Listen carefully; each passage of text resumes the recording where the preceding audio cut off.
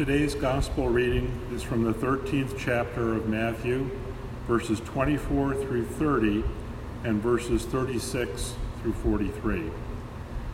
Jesus put before them another parable. The kingdom of heaven may be compared to someone who sowed good seed in his field. But while everybody was asleep, an enemy came and sowed weeds among the wheat, and then went away. So when the plants came up and bore grain, then the weeds appeared as well. And the slaves of the householder came and said to him, "Master, did you not sow good seed in your field? Where then did these weeds come from?" He answered, "An enemy has done this." The slaves said to him, "Then do you want us to go and gather them?" But he replied, "No. For in gathering the weeds, you would uproot the wheat along with them. Let both of them grow together until the harvest.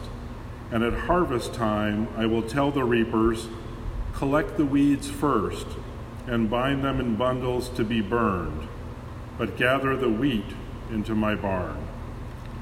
Then he left the crowds and went into the house. And his disciples approached him, saying, "Explain to us the parable of the weeds of the field." He answered, "The one who sows the good seed is the Son of Man. The field is the world, and the good seed are the children of the kingdom. The weeds are the children of the evil one, and the enemy who sowed them is the devil. The harvest is the end of the age, and the reapers are angels. Just as the weeds are collected and burned up with the fire, so will it be at the end of the age. The Son of Man will send his angels, and they will collect out of his kingdom all causes of sin and all evildoers, and they will throw them into the furnace of fire, where there will be weeping and gnashing of teeth. Then the righteous will shine like the sun in the kingdom of their Father. Let anyone with ears listen." The word of God for the people of God. Will you pray with me? May the words of my mouth and the meditations of our heart be acceptable in the sight of God. Amen. Last week's gospel text in the Revised Common Lectionary, the parable of the sower, focused on the yield produced by the seed that fell on good soil. By contrast, the parable of the wheat and the weeds, traditionally referred to as the parable of the wheat and the tares, focuses on the judgment that will befall all causes of sin and all evildoers at the end of the age. What are we to make of this parable? We will be tempted to focus on judgment. This focus on judgment is inherently dangerous, for as Blaise Pascal said, there are only two kinds of people: the righteous who believe they are sinners, and the sinners who believe they are righteous.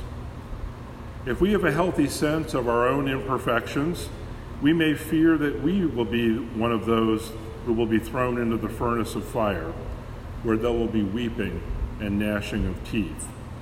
We will recognize that, like Jacob, whose name means schemer in Hebrew, we are imperfect and sinful. After all, we are only human. Or we may think we know who should be judged and found guilty. Due to our flawed humanity, this second kind of focus on judgment, a focus on judging others, is even more dangerous than the first. Judgment can be a terrible thing, for example, in the hands of those who wish to feel superior to others and to dominate them. New Testament scholar Walter Wink defines domination systems as societal patterns that impose oppressive or otherwise negative conditions against identifiable groups on the basis of age, race, gender, sexual identity, ethnicity, nationality, socioeconomic status, and the like. Domination systems in the United States include systemic racism, systemic ageism, systemic misogyny, systemic biases against LGBTQ persons, minority ethnic groups, and the poor. In domination systems, the few control the many to the advantage of the few. Wink asserts that all of these domination systems are undergirded by the myth of redemptive violence. The myth of redemptive violence enshrines the belief that violence saves, that war brings peace, that might makes right. It is one of the oldest, continuously repeated stories in the world. If you want to see the myth of redemptive violence in action in American culture, just watch any Western or superhero movie. A hero opposes a villain, and the hero must use violence to vanquish the villain. Wrongdoers must be punished. Peace, order, and justice must be restored through violence. In every domination system, the few create privileges for themselves. They justify these privileges in the stories they tell about what's right, what's wrong, and what's fair. But because stories are never enough to keep people oppressed, the few create systems of retribution and punishment that can be used to defeat anyone who opposes or speaks out against the domination system. Because according to the rules of the domination system, the person who speaks out against the domination system is a wrongdoer who must be punished. The myth of redemptive violence was at work when the Romans crucified the Galilean troublemaker known as Yeshua, or Jesus. The myth of redemptive violence was at work when armed police attacked John L. Lewis and other peaceful, unarmed civil rights protesters attempting to cross the Edmund Pettus Bridge on the March to Selma in 1965.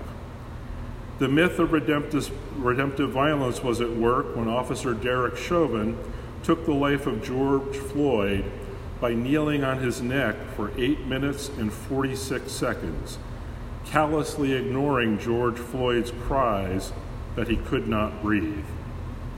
The myth of redemptive violence is at work even now, as a major American city is being softly Pinochet'd in broad daylight by militarized federal law enforcement officers using unmarked vehicles to disappear protesters from the streets of Portland. These protesters are being detained in places that resemble the secret facilities used by authoritarian regimes to interrogate prisoners. See how dangerous judgment can be in our hands? But if we read this parable through the lens of nonviolent resistance to the forces of evil, the lens recommended to us by Jesus, I think we draw closer to what our focus should be in reading the parable. The focus should not be on judgment and punishment, but rather on accountability, growth, and healing. Perhaps then we will realize that we are not sinners in the hands of an angry God, but more like seedlings in the hands of a wise gardener. Like the other parables of growth found in the 13th chapter of Matthew, the parable of the wheat and the tares is not so much a parable of judgment as it is a parable about God's patience and forbearance, our ultimate accountability for our actions, and the healing and growth that God desires for all of us. When the master's servant asks the master if the master wants them to uproot the weeds, the master says no, for in gathering the weeds you would uproot the wheat among them. Let both of them grow together until the harvest. We know that God makes the sun rise on the evil and on the good, and sends rain on the righteous and the unrighteous. Our perfections and imperfections grow side by side and are often tangled up with each other. As Alexander Solzhenitsyn wrote in the Gulag Archipelago, the line dividing good and evil cuts through the heart of every human being. What does God really want? Does God want to judge us, to punish us, and throw us into the furnace of fire? Today's Hebrew Bible reading can provide a further clue about God ultimately wants for each of us. Jacob has stolen the birthright and the blessing belonging to Esau as Isaac's firstborn. God finds Jacob on the run as he escapes from his brother Esau's wrath. Jacob arguably deserves to be punished for the wrong he has done to Esau. Does God punish Jacob? No. God gifts Jacob with an extraordinary dream that changes his life. Jacob's dream discloses the hidden yet active presence of God at this chance stop along the way. God's ongoing engagement in the world and in Jacob's disrupted life is portrayed through a striking vision of stairs reaching from earth to heaven. Rather than punishing Jacob, God promises Jacob that God will be with him and will keep him wherever he goes. Like Jacob, we are God's imperfect servants. God wants to find us, bless us, and heal us. Not because we deserve it, but because God is gracious. In his explanation of the parable of the wheat and the tares, Jesus says that God wants to remove all causes of sin from God's kingdom. God wants to remove all causes of sin from us. When we sin, we turn away from God and from our neighbors. How does God respond to this? With grace. John Wesley, the founder of Methodism, believed that grace is God's loving, personal presence at work in our lives. God works to heal us, and God doesn't do this by violently yanking sin out of us or by coercing us to be good. God's spirit is a spirit of gentleness. God wants us to cooperate in our own healing. God wants us to respond to God's grace by taking responsibility for our lives. God wants us to abandon the harmful behavior we unleash on ourselves, on those around us, and on the earth itself. How does God's healing grace come to us? John Wesley taught that God has ordained the means of grace to be the ordinary channels whereby God always conveys God's grace to us. The means of grace consist of works of piety and works of mercy. Works of piety include reading, meditating upon and studying the scriptures, taking them into our hearts, praying, fasting, abstaining from harmful food or substances, and trying to live healthy lives, sharing our faith with others, regularly attending worship and sharing in the sacraments, meeting with each other to talk about how our lives are going and how to hold each other accountable to the dynamic living words of God. Works of mercy include visiting the sick or those in prison, feeding the hungry, and giving generously to the needs of others, seeking justice, ending oppression and discrimination, and addressing the needs of the poor. The means of grace can connect us to the love of God and to God's passion for justice and kindness. It's not so much that we find God in the means of grace, but rather that God finds us through the means of grace. John Wesley also believed that God's grace could come to us anywhere. In the words of process theologian Bruce Epperly, the world is chock full of divinity.